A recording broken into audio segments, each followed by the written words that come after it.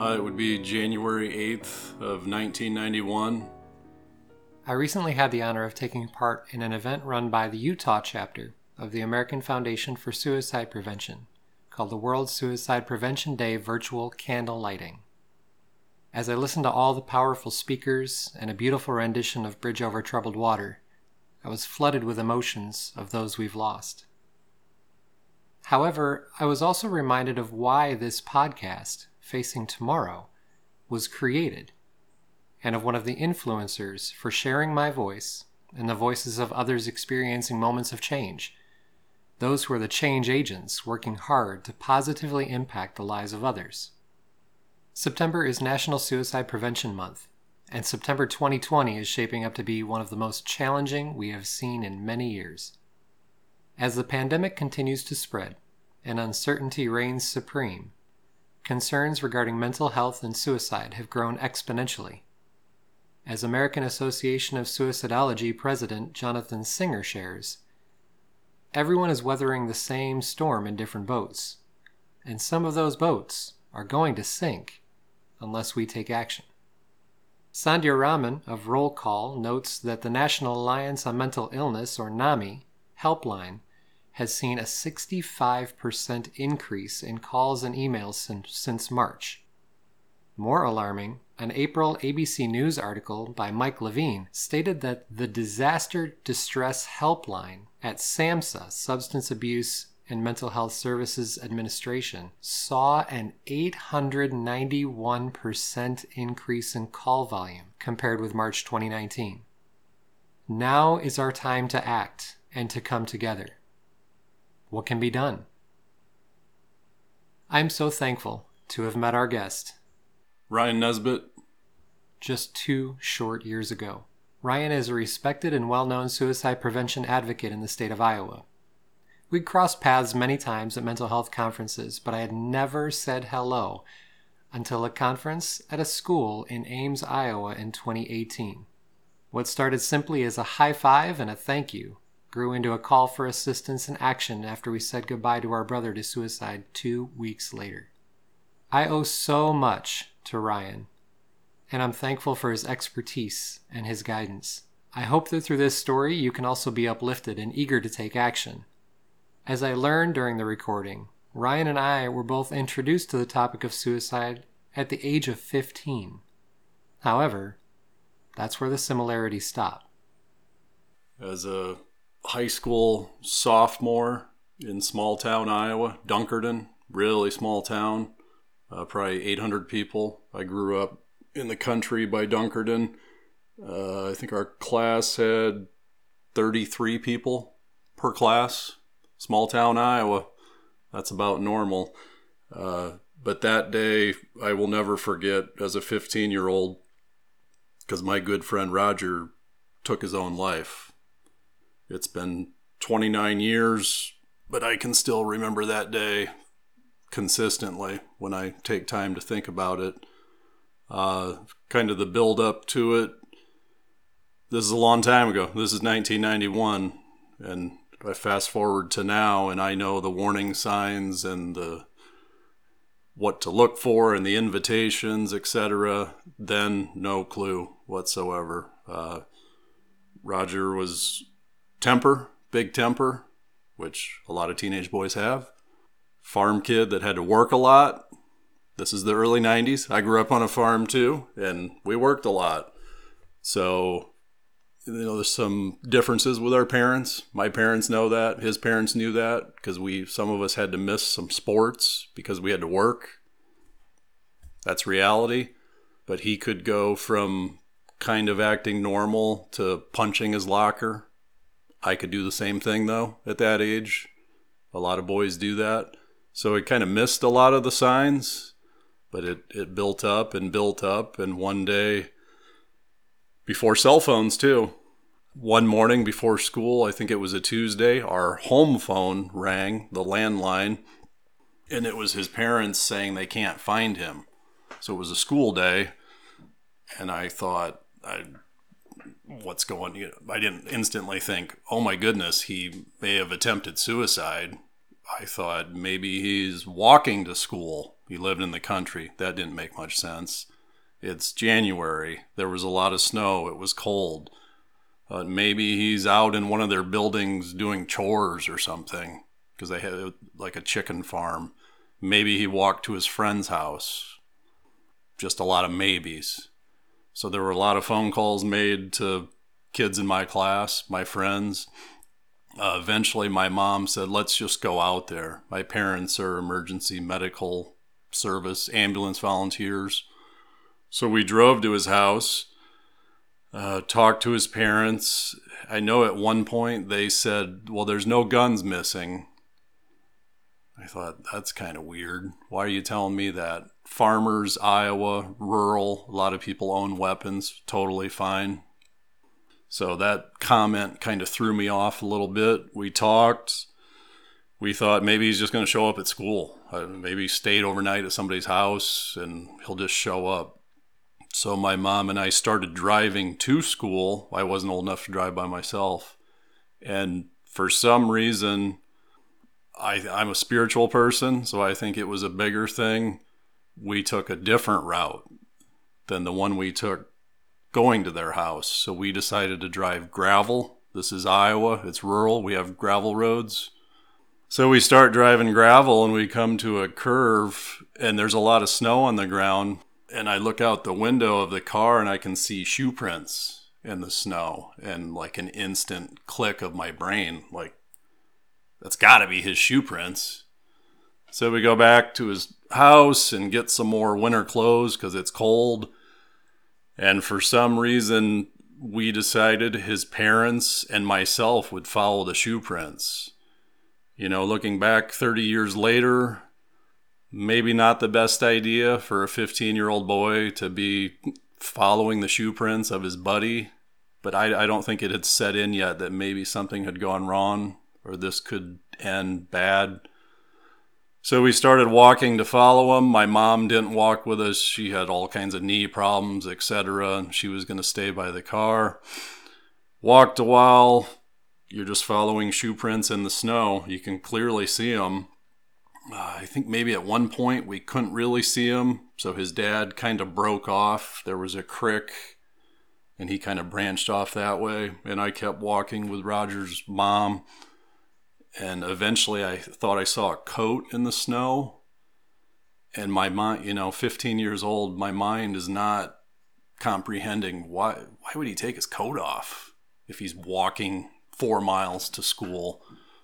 And then I could see a glove, and still brain is not understanding what is going on here. And a few more steps and you can kind of see a lump.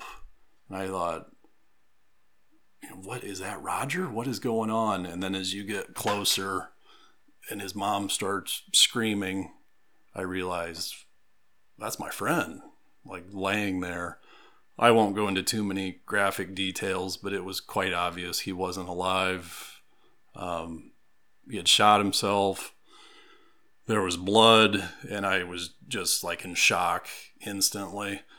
From there, a lot of things happen that are still hazy 30 years later.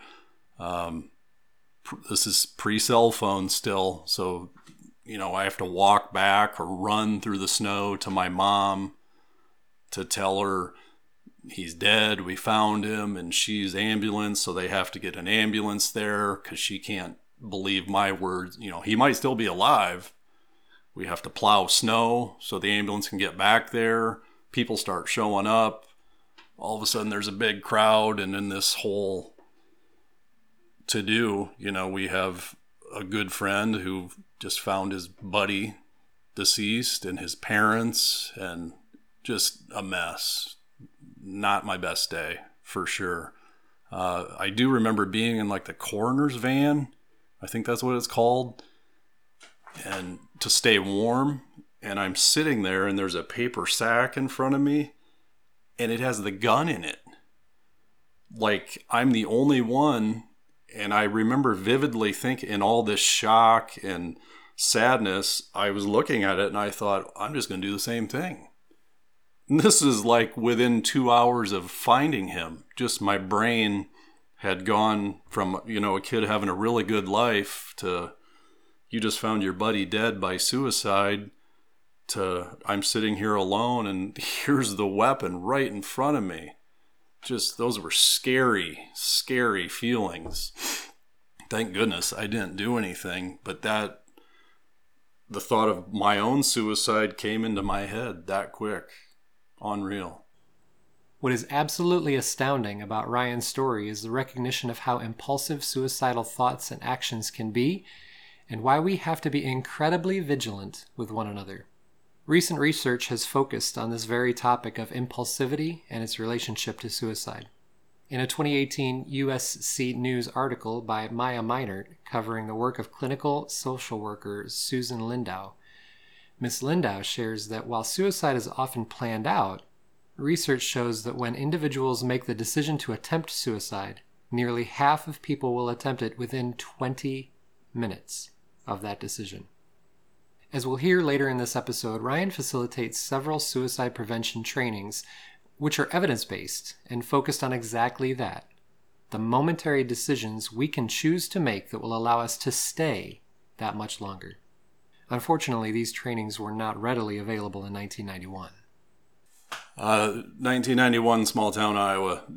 I never even really thought about suicide. I think a local town, actually where I live now, Jessup, Iowa, someone had died by suicide a few months before that.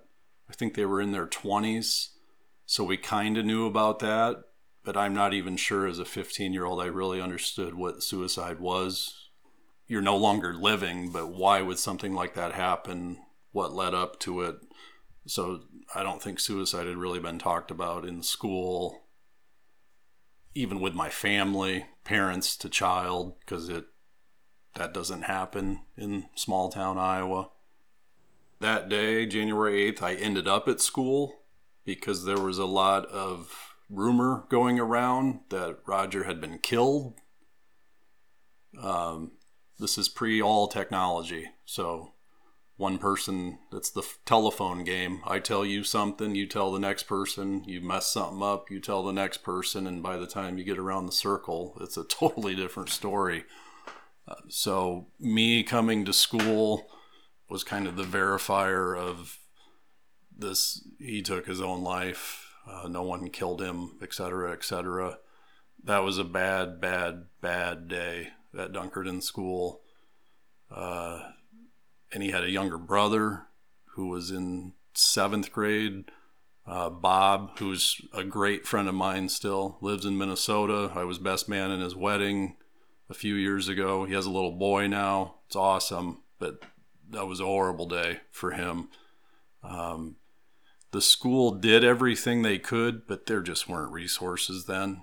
I think they brought some counselors in, but those poor counselors were just overwhelmed. Like, they didn't have enough training for a situation like that. Our teachers were awesome, but this is new ground.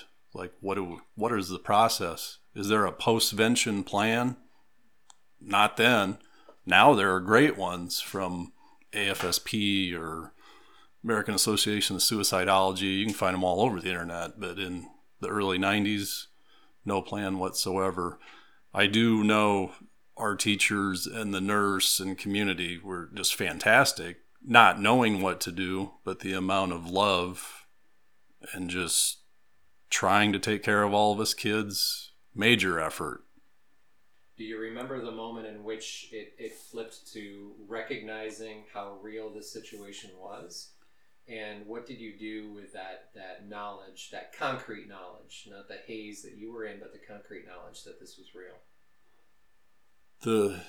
I was kind of all over the place. The day of his funeral, we played a basketball game.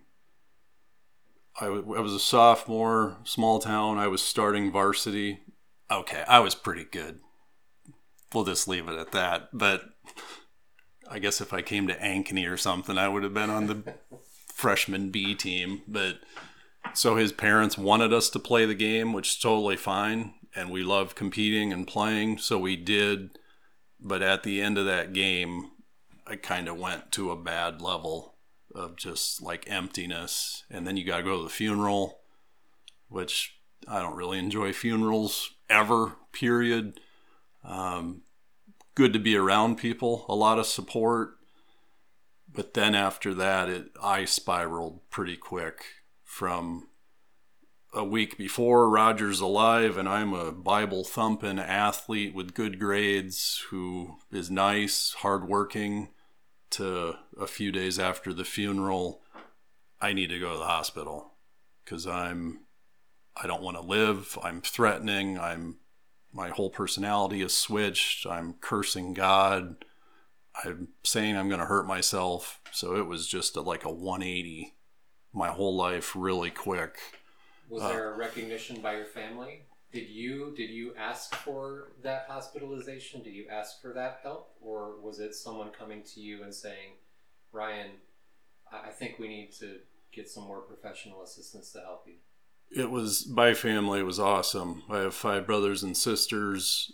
I remember my parents sleeping by my door 1 or 2 nights because I kept threatening, I'm just going to leave and run away and go hurt myself. So they slept on the floor.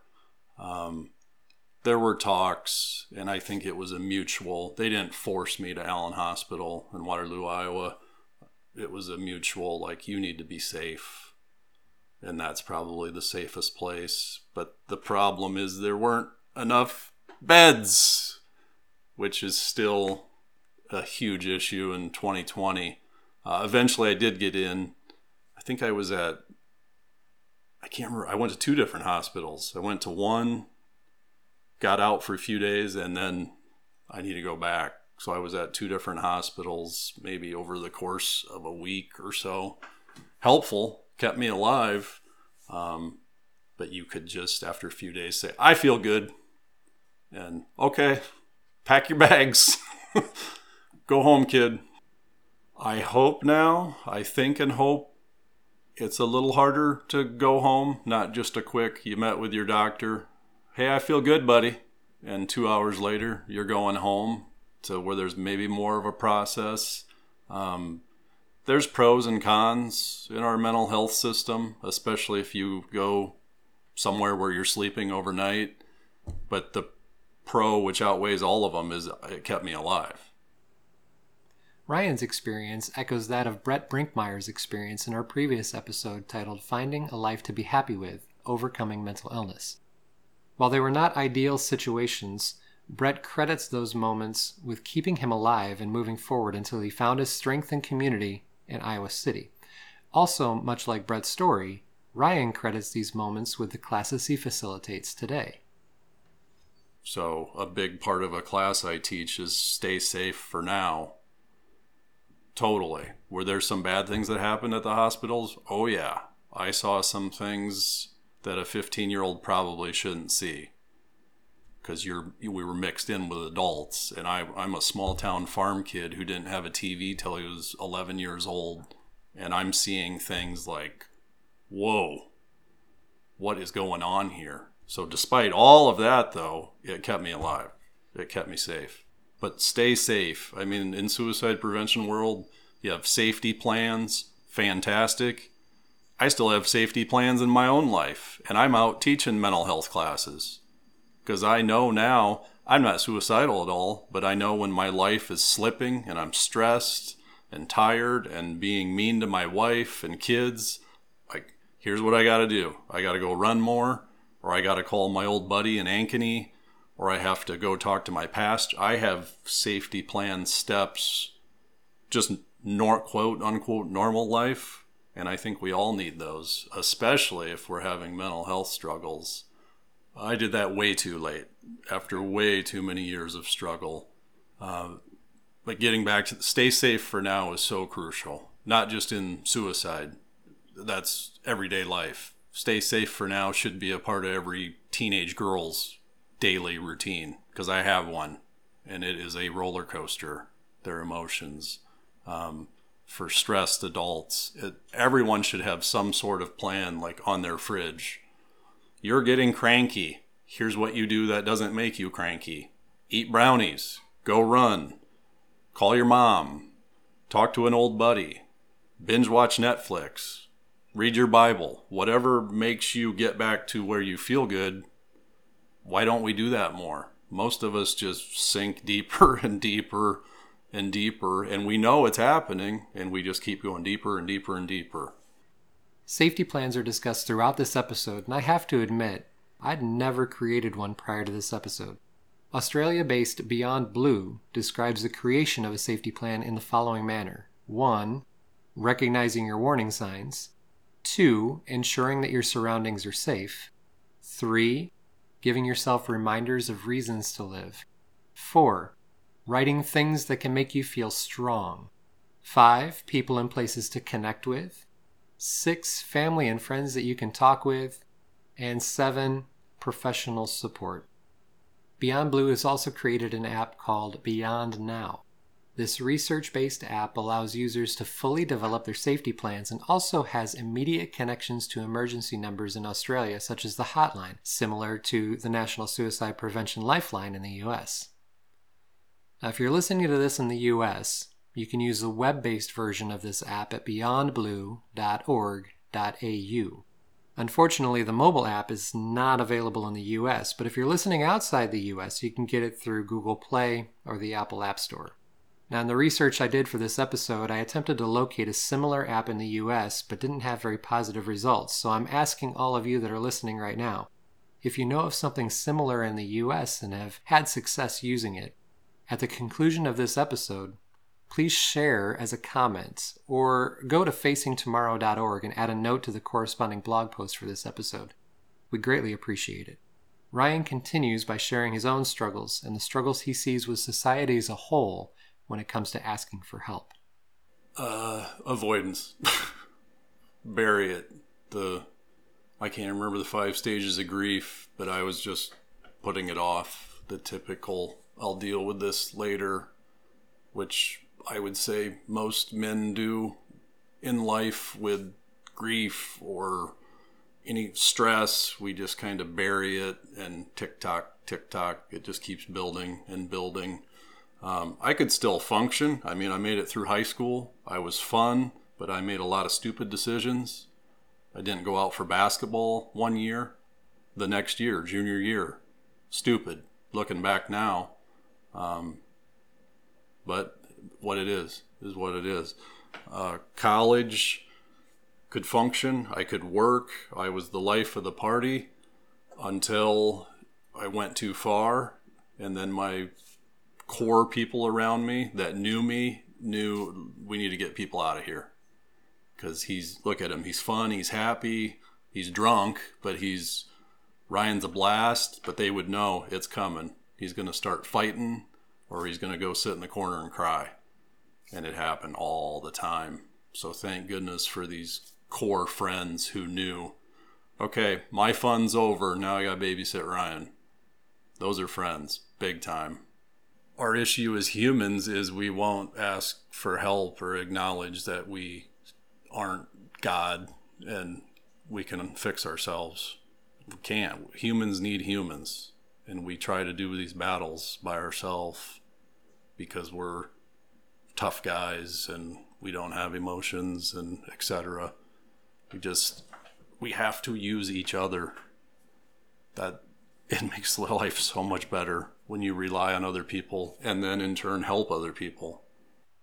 So the question here becomes, when did things turn? As we heard from our first episode from Nicole, grief is not linear. Everyone's grief journey is different, and it does not always follow a normal, set structure. As we learned from Ryan, his turning point took a few years. Much later. Roger died when I was 15, probably late 20s. I mean, through all this, I made it through college, got married, but everything kind of changed when baby number 1 was coming. We did have a miscarriage when we lived in Grinnell, and then we moved to Ankeny. So then our first child, Olivia's 13 now. So she was born 07. So around that area, 05, 06, 07, kind of a realization of, Ryan, it's time to grow up. You're going to be a dad. If you don't change some stuff, this awesome wife is going to say, see ya, buddy. I gave you a chance, but I'm not going to live my whole life like this. And then just time, maybe finally kind of finding myself and coming back to my beliefs, which I had been away from for a long time. So a lot of things kind of happened in like a year period, but then it was kind of another 180 of, okay, he's back. He has faith again. He's hardcore into the baby's coming. He's being a better man. And then it was decided we need to do stuff to help other people because life is precious and I could be gone any day. So let's take all this knowledge of my pain and other people's pain and try to use it to support other people. Often we need a few catalysts for change. Ryan's first efforts were centered around his first child.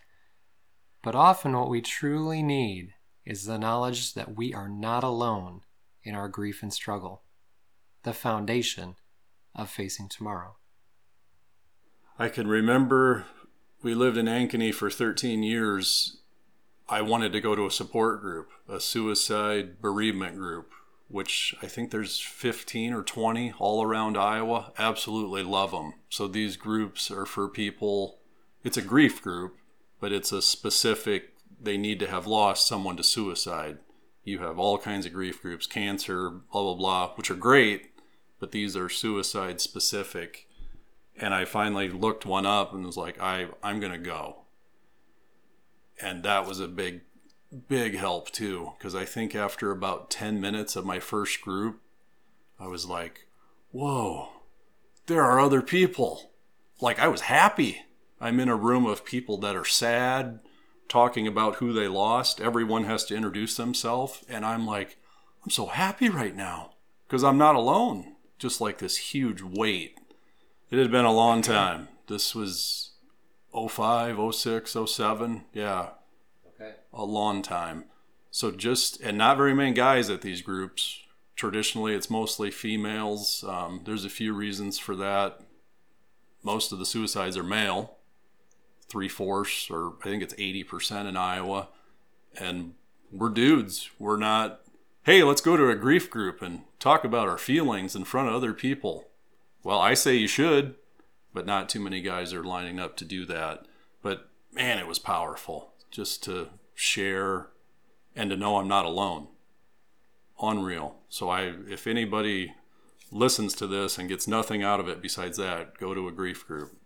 I kept going back for a while, and everything was helping me so rapidly with marriage, child, church, support, and everything just turned real quick to the positive. So the grief period had been so long and ugly, not following the steps, just a lot of rage and anger and avoidance. So the support kind of rallied me to, we got to do stuff for other people now. There's got to be more than just support groups. There's almost 500 suicides in Iowa now per year. Then it was probably about 365, one per day. So how many people need support? Well, if there's 10 people per suicide, this is thousands of people who need an outlet. So rapid things started happening. I found American Foundation for Suicide Prevention, AFSP, which is based out of New York, but doing work in every state. So I kind of linked in with them. Me and a high school buddy, Troy Belmer, who was one of the people at the parties in college who would know trouble's coming. We got to take care of Ryan, get people away. And we formed our own nonprofit, Alive and Running Iowa. So that was created in 2010. Troy, myself, and our wives sat at his kitchen table and schemed up ideas, and we thought we're going to start a 5K in tiny Dunkerton, Iowa, and we need to come up with a name of it. I'm not sharing that story, but it's hilarious. We may have borrowed the name. There's a lot to that story, but we are Alive and Running Iowa. If you Google Alive and Running, you'll probably find another one in California that's much bigger. But we are Alive and Running Iowa, and we worked it all out. So we came up with this idea, let's just have a 5K every year and see if people come, and we'll raise some money and we'll just give it to AFSP or something local. Well, the first year, 440 people came. So we were like, holy cow, let's do this every year and see what happens. And now we've had 11 years. Obviously, 2020 was a virtual event. We did not gather 1,000 people in Dunkerton in the middle of COVID. So people ran on their own or walked on their own, and we still raised money. Everything went really well this year, except getting human beings together in the same place to support each other, which is kind of why we created it. So hopefully next year, COVID has gone away. So Alive and Running was formed. I started learning about American Foundation for Suicide Prevention. I was a stay-home dad at this time, so not a lot of free time until years kept going by, and all of a sudden, all the kids are in school. Now you got a lot of free time. So then I really went after it. With AFSP, we started a chapter in Iowa. I was the co-chair of the board. I was driving all over Iowa doing talks. Talk Saves Lives, which is a great PowerPoint, as long as the presenter gives real stories too. Great material on the PowerPoint, as long as the person talking is sharing, I lost someone to suicide, or I was also suicidal. So did a ton of those, like high school health classes, tons of them, colleges, churches, anybody that would let me come talk, I would do it. And Alive and Running kept getting bigger. We started to do more than just a 5K, like, oh, we have money now. What can we do? So that money really goes to like the Waterloo, Cedar Falls part of Iowa, the Cedar Valley. This year we just bought, I think, $18,000 of chairs and tables for Allen Hospital Mental Health Wing, where I resided in 1991 for a few days. So that was pretty awesome.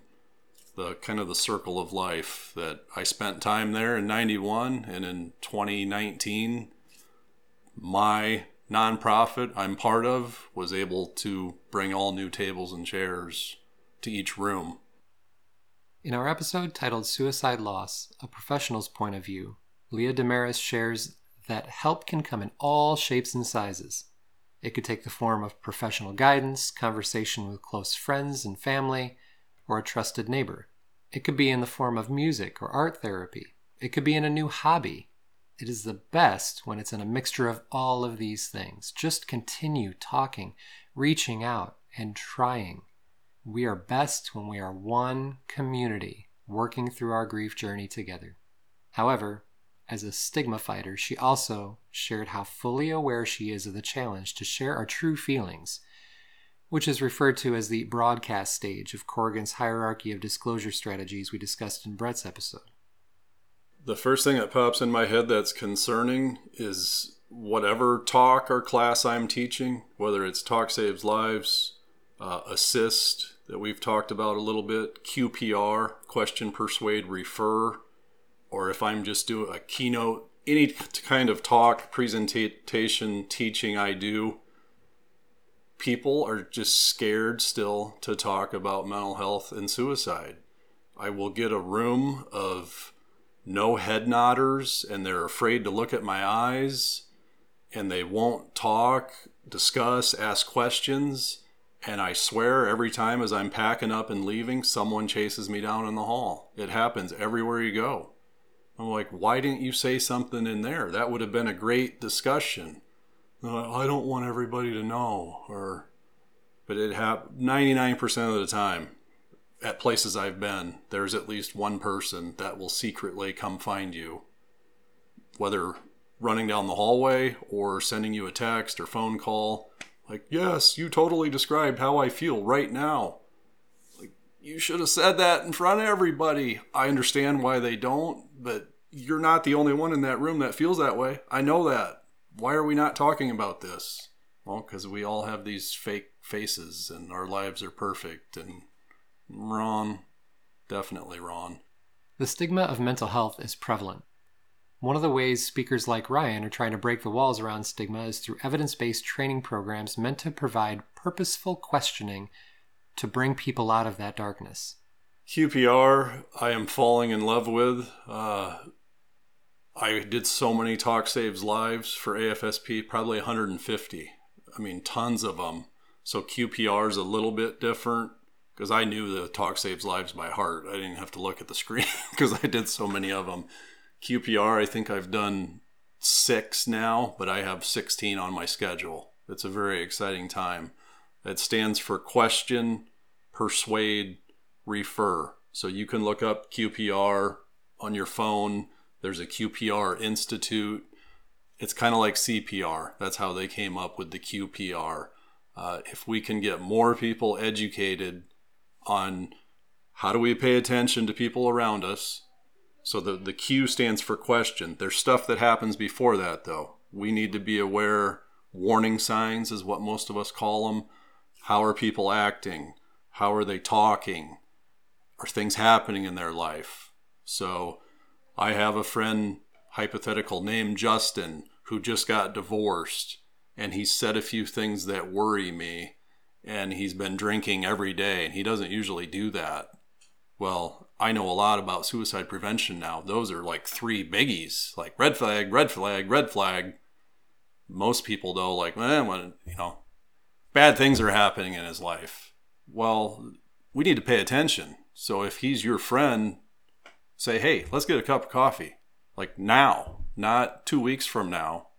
What can I do to support my buddy Justin, who these things are happening? So before you even get to the question part, I try to hammer into people, you got to pay more attention to the people around you. I do. I have to pay attention to my family, my neighborhood, my friends, my church family. Give them more attention because I'm always looking for warning signs. And they should be doing the same with me. That's what community should be. That's what family should be. I don't think we're going to save them all, but we should not be losing 500 people a year to suicide in Iowa. So if more of us would be educated on this and just give more attention. If you ask me, how you doing, Ryan? I don't just go, fine, like we all do. Say, not good, man. Can I tell you for 10 minutes? But you have to be willing to listen. That's our problem as society. How's it going? Good.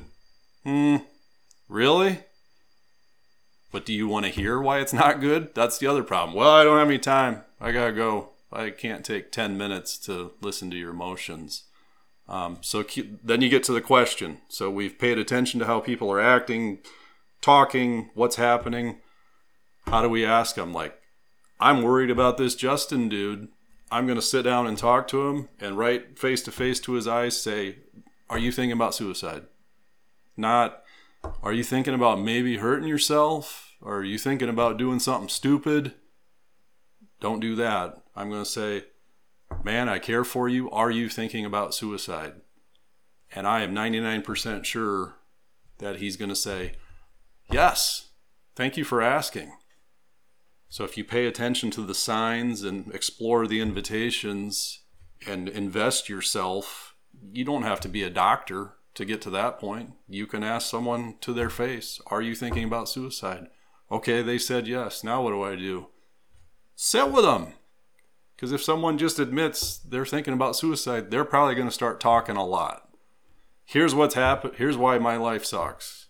Blah, blah, blah. This could go on for hours. Okay. Now I want to try to persuade you. That's the P to get help. I would call the persuade more listen. I'm not begging you, Justin, we need to take you to Allen Hospital right now. It's more, Justin, I'm your buddy and I'm going to sit here and listen to everything that's bothering you. Okay, we get through that. R, refer. I'm your friend, Justin. I think it would be a good idea for you to call 1-800-273-TALK. Or I think we should go talk to your pastor. Or I think maybe we should go talk to a parent. Or I think you're at the point where you probably need to go stay somewhere a couple days. So how can I help you with that step? Simple, QPR. If at any point in there people are like, I can't do that, find someone else who can. Don't just leave the person you're concerned about. That's the problem, I think. We just don't invest enough of our time and energy to help people around them. So QPR is can be done in 1 to 2 hours, correct? Hour and a half, 2 hours. As we're learning here, I like to talk, so sometimes it ends up, and it depends if people ask questions. Sometimes they do, and the discussion, we go way off track, the PowerPoint slides, and I'm like, yes, we got the basic stuff. Let's talk about real life here. And that's what I prefer to do. If you can get people to open up, we all learn way more. Listen. The 2 ears, 1 mouth is so crucial. And we just don't do it. I'm talking about this, envisioning 2 people are in the same room, because I love eye-to-eye contact. There's so much emotion in that. Sometimes that might not be possible. I might be trying to help someone in Tennessee, or like a relative or a friend or something. I would highly recommend this is not like a Snapchat or text conversation. Might start as a text, but at least get it to phone call, FaceTime maybe. But I would really push people to try to be in the same room if humanly possible. There's just so much power in that, in your nonverbals, way more power. Blending the persuade refer, I'm kind of going to reference the assist class. I hope I don't confuse you here, but the applied suicide intervention skills training, which is a 16-hour class. People might go, whoa, that's 2 8-hour days, too much. I wish everyone would take this course. It is deep. You learn a ton. You get to role play, practice, and I think everyone walks out of it feeling, I think I can help people. If I notice certain things about people, I know what to do, and I'm going to pay more attention to people around me. That's the main key. How do we pay more attention? Assist has 6 steps. So in the middle is hear their story, which kind of coincides with the QPR, persuade or listen. And then in assist, the next step is support turning. We want a turning point. A turning point is where someone who's suicidal will realize, oh, I do want to be here next week because Survivor's on, or my kid's graduating. Turning points are so powerful in life. So kind of my turning points were kind of child's coming. I want my marriage to work. Wow, I rediscovered church and God. This is awesome. Another turning point for me was support group. Like, oh, there is hope. But to some people, a turning point can be as simple as, I want to see my football team play next season. I want to be alive at least that long. Or, oh, I really do like running. Why would I kill myself when now I won't be able to run anymore? So we really want people to find their own hope turning point. It's okay maybe to sit there and encourage, let them know, well, you have all these things. There are people that love you and are good, but the person that's struggling really kind of has to find their own hope. We can't force feed it to them, because then we're giving the hope. Someone who's struggling has to, in their heart or mind, realize, oh yeah, I really do love my wife. Why would I leave this world right now? Speaking of hope, I encourage all of you right now to put this podcast on pause. Take that moment and program the National Suicide Prevention Lifeline number into your phone so that you can be the one to provide hope to yourself or someone in need. That number is 800-273-TALK, 800-273-8255. Also, program the crisis text line number into your phone as well, which Ryan will bring up later, 741-741. Why? Because as Ryan states, we need to sound the alarm, and we need everyone to join the fight. We all have to step up. I believe in the U.S., in a 1-year time period, 16 million people at some point consider suicide. That's a huge number. And I'm thinking on the other side, how many experts do we have in the world of mental health or suicide prevention? So who do we consider experts? Doctors, nurses, counselors, therapists, psychologists, psychiatrists, social workers.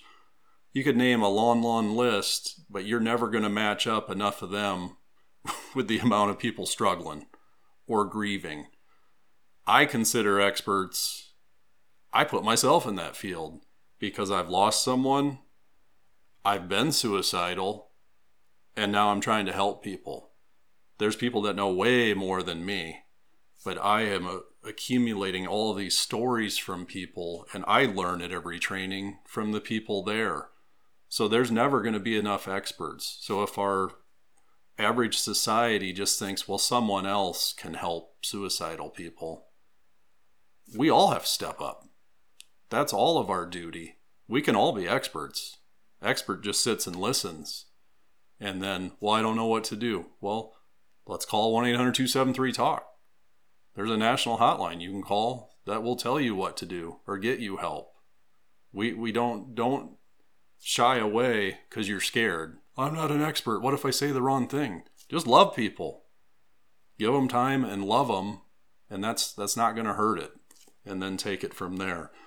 With the assist, it's so good. It is just so good.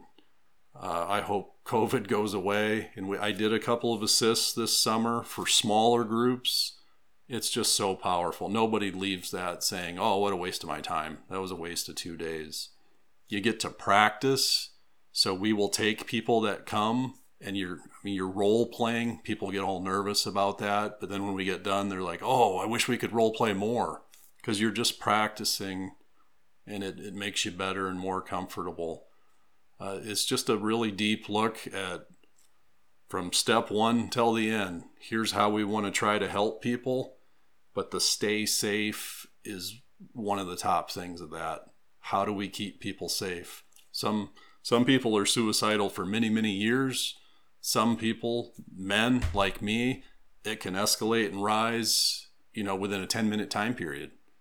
Things are happening, kind of considering, this was when I was at my worst. Okay, suicide's on the table. This is an option. A few bad things happen. Okay, suicide might be in my top 5 options now. A few other things happen. Okay, it's rising up to my top 3 options. That's where we got to stop it. How do we stay safe for now? How does someone step up and help you? I used to preach suicide is not an option. I don't think I'm going to say that anymore because I think it is, unfortunately. I just don't want it to be in your top 100 options, ever. If it ever gets in your top 100, maybe make a mental note, maybe I should talk to somebody. If it gets in your top 20, now I really need to write a safety plan or something. If it gets in your top 5, this is where you got to talk to somebody. Anyone who has thought about suicide as an option, I think number 1 on the safety plan has to be 1-800-273-TALK. That's the national hotline. If you call, I've called that number asking them questions. I've called that number making sure people answer, just checking on it. They're not going to send an ambulance to your house instantly. As soon as you call the number, the cops aren't going to show up. But that's the purpose of them, is to help you. They will listen to you. If they feel you are actively suicidal and something might happen, then there are other steps that happen. But it's just an outlet to talk to. Also 741-741, which is the text, which I think most people prefer, at least younger people. I would put those at the top of your safety plans. These are things we can reach out to. In 1991, they might have existed. Well, the text one didn't. There might have been a national phone number. I didn't know about it. In small town Iowa, we had no clue that there was a phone number where you could call to get help. Another part of safety plan, I would say, would be something you really enjoy doing. If you feel yourself slipping, stress, pain, everything stinks, it's going horrible, go do something you like. Well, it's too expensive. Go do it. Well, we're going to Jamaica. We have no money. Well, that might make it worse. Don't do that. But go eat a cake. Not every single day, but you have to do things you enjoy to kind of balance. Might be call an old friend, read a book, take a bath, get a massage. It might just be simple things. This is if people notice it coming on. I know there are a lot of people who sink into the depths of depression and just aren't alert to, oh, this is happening. I need to reference my safety plan. That's why they have to have friends, family, peers around them, noticing, okay, something's going on there. A concern I had eating away at me while listening to Ryan was with regard to referencing specific people within the safety plan, especially when the one person you had on your safety plan becomes someone driving you further into the depths of depression. Ryan shares that he follows the rule of 5, ensuring your plan has 5 trusted people who you know you can go to in moments of challenge or crisis. I understand what you're saying. Safety plan can't be so reliant on like one person. That could be dangerous. There should be multiple people. An example would be, I've worked in youth group for 11 or 12 years, and we want all kids leaving high school to trust or have 5 adult mentors. So as these kids go off to college, they would, whatever, something good happens, something bad happens, they would feel comfortable calling me and saying, hey Ryan, you were one of my youth group volunteers. I just wanted to tell you I'm married and we're pregnant and everything's good. We want kids to grow up with mentors besides their parents, adults they will trust, because I'm learning quickly that teenage children don't talk to their parents that much. So that's the power of 5 is what we call it. So the same thing going back to like a safety plan. If I'm struggling and Justin is on my safety plan and he's the only human being on there, and me and Justin are all of a sudden not getting along or bickering about something, and I'm ticked off at Justin and I'm struggling, and I look at my safety plan on my fridge and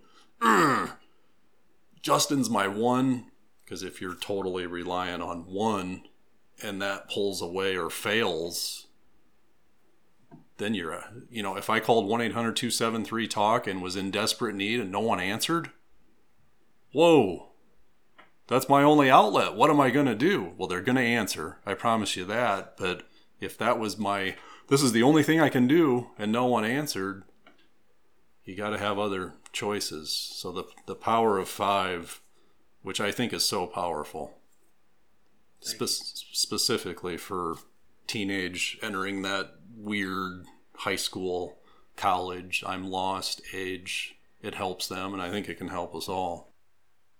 What has always amazed me about Ryan is how loving he is and how much he cares about others. The rule of 5 shows exactly that, ensuring everyone maintains as many outlets as possible so that they can feel loved and supported. Through one of Ryan's nonprofits, Alive and Running Iowa, Ryan demonstrates his love of running. Well, he went beyond anything he had ever imagined recently and hit an important milestone, a 50K. 50, which he of course added as a fundraiser and utilizes as a metaphor for mental health and suicide prevention. This is where I get really excited, because this was actually 1 week ago from the time we are recording this, so I'm still kind of on a runner's high. I've been running since 2004, 15, 16 years. I'm just an average medium runner, but it is therapeutic, medicinal, brings me joy, brings me pain, but I just love it. I absolutely love it. I'm age 45. The furthest I'd ever gone was a marathon, and for the past few months I was flirting in my own mind with, I want to go further, I want to go further. So a few months ago I promised my neighbors, I'm doing it. And they're like, well, let's have a neighborhood party and food and we'll cheer you on and beverage. So we booked a date, and then because of summer work, I didn't get very many training miles in, but I said I'm doing it. So this was a week ago. I did it. I am an ultra runner, but it hurt bad. This is such a correlation to mental health, running and life. Life is a marathon. I say that all the time. I've ran marathons. Now I've ran 31 miles at once. It's just kind of a roller coaster too. When you have the high running, don't get too high and go too fast because the low's coming and you know it's coming. So you have to have energy for the low. I cried during this run. I cried on the last lap. I thought about suicide a lot. The work I'm doing. I thought about people we've lost, and this just energized me to keep my feet moving. It's 31 miles. At mile 23, I was as close to hell as I ever want to be. Just horrible. If there's any runners listening, I'm sure they can relate. My body was locking up. I didn't have enough fluid or food in me. Everything was cramped, but I must go on. I said I'm going to finish. I'm going to finish. If I end up crawling, we're going to finish. And this is the key point of the whole run. People came with me. So people from my church were there at the end. My neighborhood was there. My family was there. People were running, walking, biking. But when it hit the worst, there was a lady from my church who said, I will finish with you. And she ran the last 20 kilometers. Ran, jogged, walked. That's 12.4 miles for you Americans, which I am too. But runners usually go by kilometers. So 30 kilometers were all fun and games. Easy, 18.6 miles. The last 12.4 tough. But the whole outcome of this entire run is this friend was there to support me. When I needed to walk, she let me walk, but she would only let me walk for a few minutes. And then she would say, Ryan, we need to run. But I want to walk. It hurts. We need to run. Okay, so we'll run. The pain became too much. I say, Maddie, I got to walk. Okay, but we're only walking a few minutes.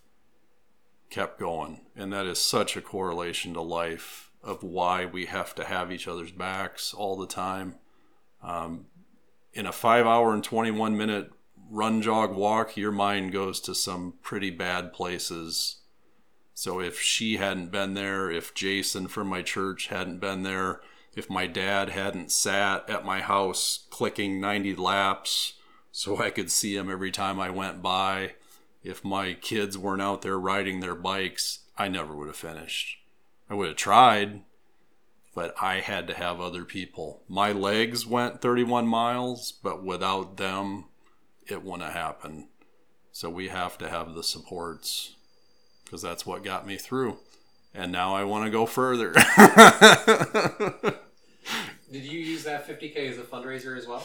Yes, we raised money for Alive and Running Iowa, so I think we had about $1,500, which is fantastic. I gave people the option of $31, 31 miles, $50, 50 kilometers, or $90, because I actually, this is where I sound a little crazy, ran 90 laps around my neighborhood. It's about a third of a mile. I did 90 laps. So I did not run from my house out 15 and a half miles somewhere and back. I ran 90 laps around the same neighborhood, and I loved it. Loved it because people were there. I love the crowd and the support, and the bathroom's always close by when you go by your house 90 times. That's a benefit too. So yeah, we raised some money. Some things will be in a few newspapers, but the run was not about me at all. Personally, I wanted it for my running resume because I crave that distance and that pain because I know it leads to I finished. But this was about inspiring hope. So Maddie allowed me to finish because she stuck with me as a friend, and hopefully someone hears or reads about it and goes, whoa, how did that guy do that? If they would look at me, they'd be like, yeah, tall, skinny guy, but no way he can run 31 miles at once. I fought through it, and it was bad. But so was a whole bunch of years of my life where I struggled, and I'm still standing. So hopefully people realize there's hope. There's always hope. And sometimes the person you least expect to show up, this lady just showed up that morning. I didn't know she was coming. And she knew I was struggling. She said, I'll stay with you till the end. Hope just shows up. Awesome. Hope just shows up. We certainly hope that this episode brought you hope and provided you with helpful tips and strategies. We also want you to have the opportunity to hear Ryan's story and receive the training for QPR and Assist. Thankfully, Ryan is available for bookings and is always available to chat. As he's said throughout, we need more humans helping humans. So many options. And I give out my phone number everywhere because it's on multiple websites. It's 641-990-4957, or else Alive and Running has a website, aliveandrunningiowa.com. We have a really good Facebook page. It's Alive and Running Iowa for suicide awareness and prevention.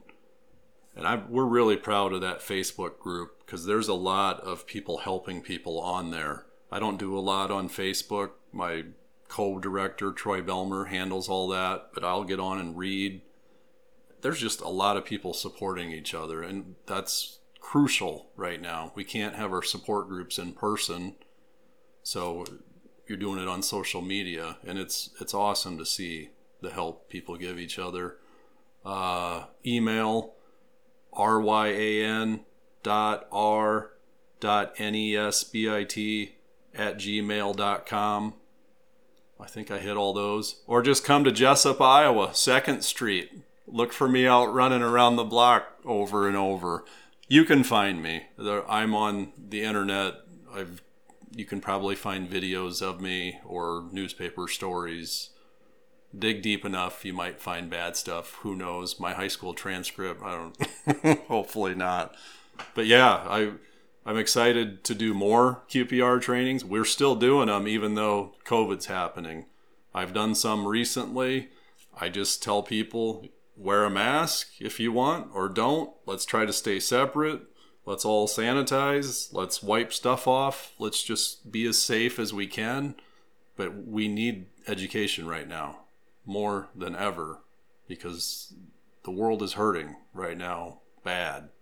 And we really need each other, and we need to know how to watch each other so we can help each other. We leave our episode today asking Mr. Ryan Nesbitt one question.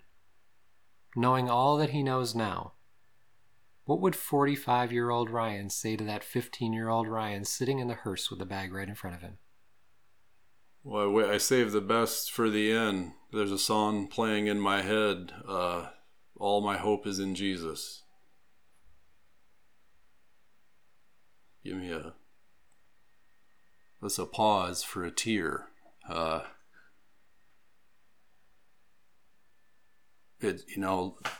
Life is so messed up, even for 45-year-old Ryan with his wife and 3 kids, and this world is tough.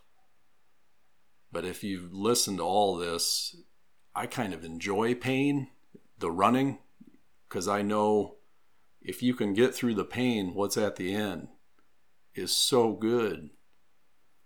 That's what I would tell him. I would tell him no matter how mad you get at God, he still has you. For sure. It's just hard to see sometimes. It's still hard for me to see at 45.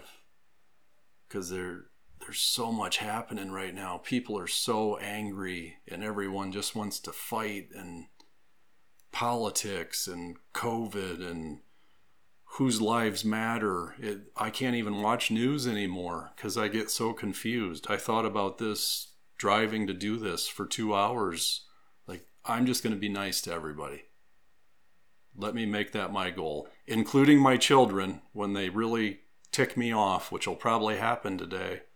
I want my goal to be nice to everybody so I can control that.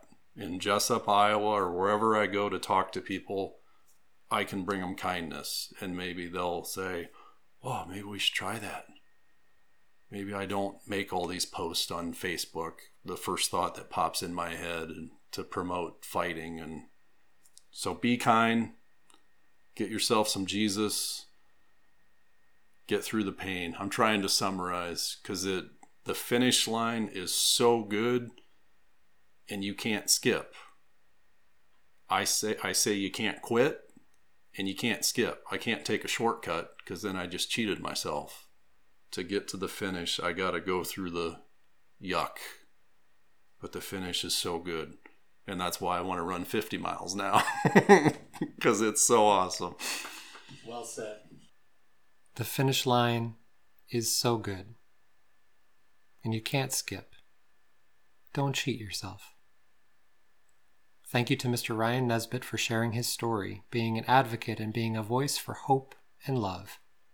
For more information on this topic and many others, go to facingtomorrow.org. There you'll find corresponding blog posts with all the podcasts on Facing Tomorrow.